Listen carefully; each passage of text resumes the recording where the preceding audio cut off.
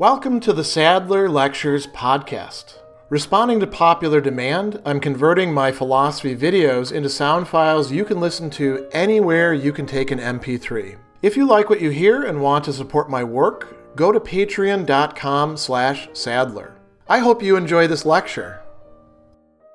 Diotima, the wise ancient woman who Socrates as a young man is studying with about love, promises to initiate him into the deeper mysteries of love. And here, in this topic, we're going to see her doing precisely that. Socrates has confessed his ignorance. He is now ready to learn something deeper about the nature of love itself. And Diotima begins by talking about us all being poets. We'll come back to that in just a moment. Why is that important? Well, because something that's involved in poetry or any sort of making, any sort of production, is a desire for the good.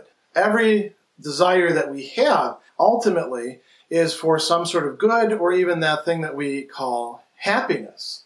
And so love desires the good, and it can steer us in a lot of different pathways. Let's actually take a look at some of the examples that she gives of poetry. She says, we use the word for the people who engage in rhyme and meter. If I say poet, you might actually think about somebody sitting around a coffee house doing poetry slams, probably somebody who's fairly different than most of the other people, particularly in the way they dress or affectations. But let's say we put aside the sort of pejorative notion of poet, and we talk about great poetry. It's still something that we consider to be purely literary. And even if we extend it to the cultural sphere and we say, well, look, the Greek dramatic poets were the forerunners of our film industry or things like that, it's still a limited segment of society. Diotima says that, in a certain sense, everybody's a poet.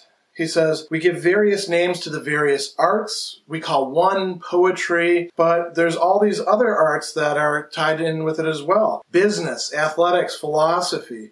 We don't call these people poets, but they really are.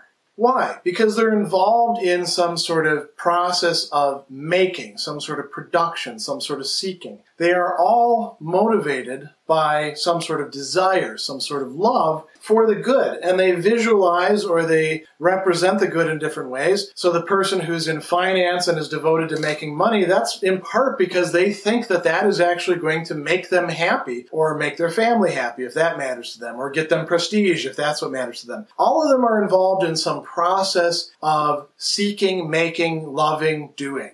And so love really desires to possess the good forever.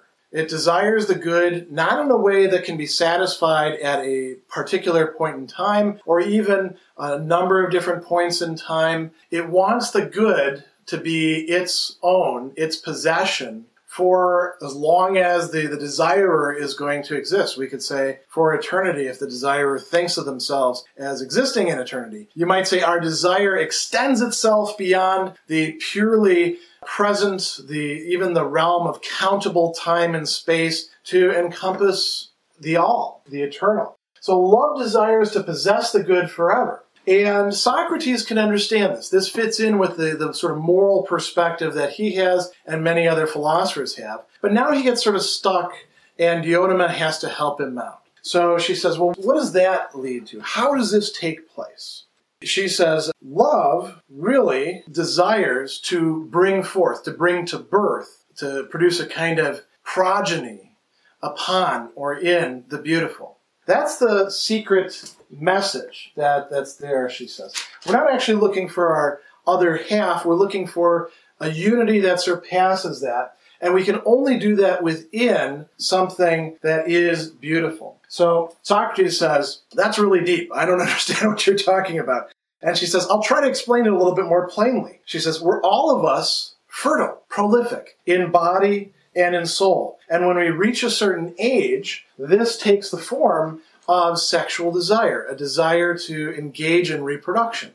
We can talk about birth in the body. We have a desire to have sex, and it's not just a desire to engage in pleasure or make a need go away, or even, we could think of other things that draw people in, need for social approval or approval of that one person. There's something deeper going on there. And what Diotima says that it is something that she says goes on within the whole of the realm that reproduces itself. What we want is a sort of limited immortality. Animals reproduce themselves and therefore reproduce their kind, their species. They make more new animals, right? And they don't look exactly like them and they don't have exactly the same temperaments. They are different kinds of beings, but they're not radically different. So, cats make a whole bunch of kittens. Dogs make a whole bunch of puppies. Elephants make, I think, calves is what they call them, right? And we can go on with that. Human beings, likewise, those who are, as she says, pregnant in the body. She's thinking about men, by the way, as being pregnant and wanting to, in the sexual act, sort of transfer that pregnancy to the woman who is going to bring that gestation. She says, men who are pregnant in the body seek out women and they have sex with them and they produce little kids and that produces a family and hopefully that family leaves behind, replacements for the ones who die and also continues the family name, continues other things about them, continues the mannerisms, continues the projects. It's an attempt to have a kind of immortality. And this makes a lot of sense because both in ancient Greece and in our own day, we often see parents investing so much of themselves and their dreams and hopes in their children, often when their dreams and hopes have failed too, by the way. They get hyper aware of the possibility of passing it on to their kids, right? This can turn into a problem. Now, this isn't the end of the story, though, and there's a lot of interesting stuff here. Another point that we should actually stress is that Diotima has this digression about the nature of knowledge as well. She's not attempting to provide a complete epistemology at this point. This is just an example.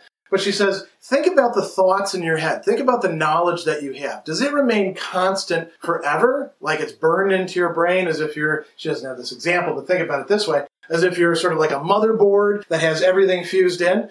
No, you've got all of this knowledge and bits and pieces of it are ebbing away as you hear this right now, and you've got to work to put those back in there.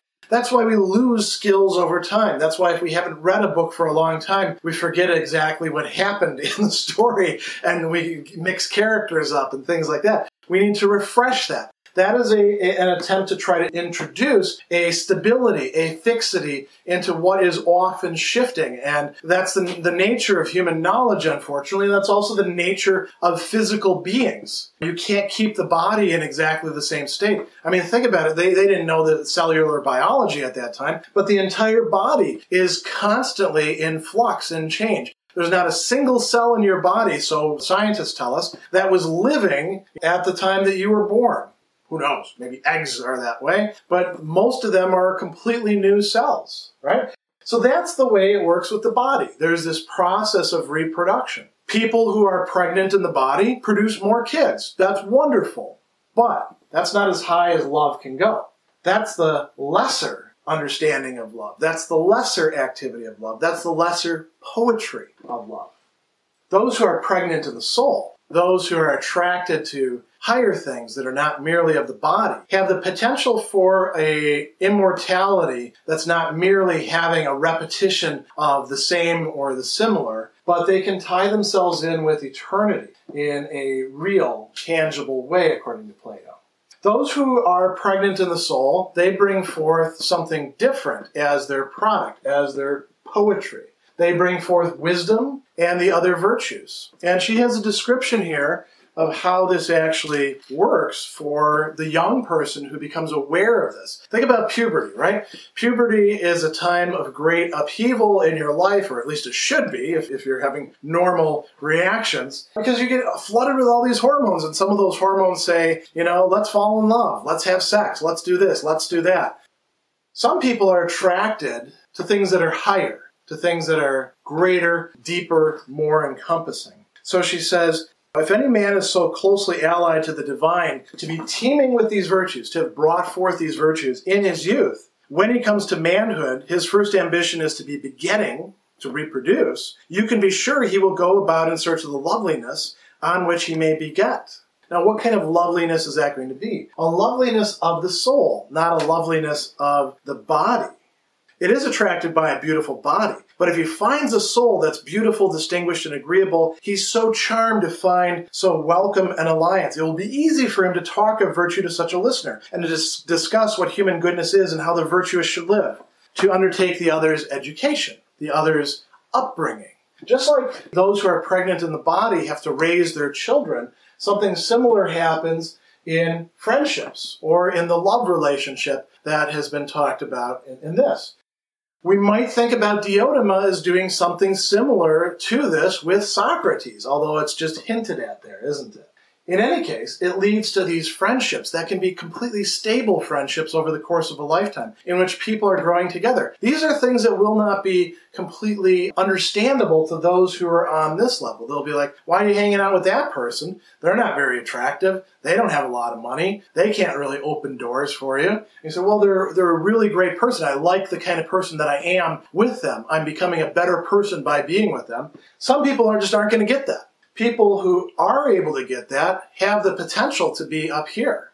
Perhaps, I guess, the tragic thing is that so many have that potential and don't do anything with it. Now, Diotima goes on, Socrates is narrating, Diotima is talking in this, to tell us about two greater ways in which the soul can be pregnant and bring forth amazing, wonderful, not just life-changing, but world-changing children. She talks about the poets. She brings up Homer and Hesiod. And just think about how many other authors we have that we look to and say, in a certain sense, the world is different after the publication of their works because of the depth, because of the profundity of them. I mean, Homer is one of them. Hesiod, I'm a little bit iffy on him, but think about Dostoevsky. Think about Solzhenitsyn after the publication of the Gulag Archipelago, which isn't intended to be a work of beauty. There's something that's changed.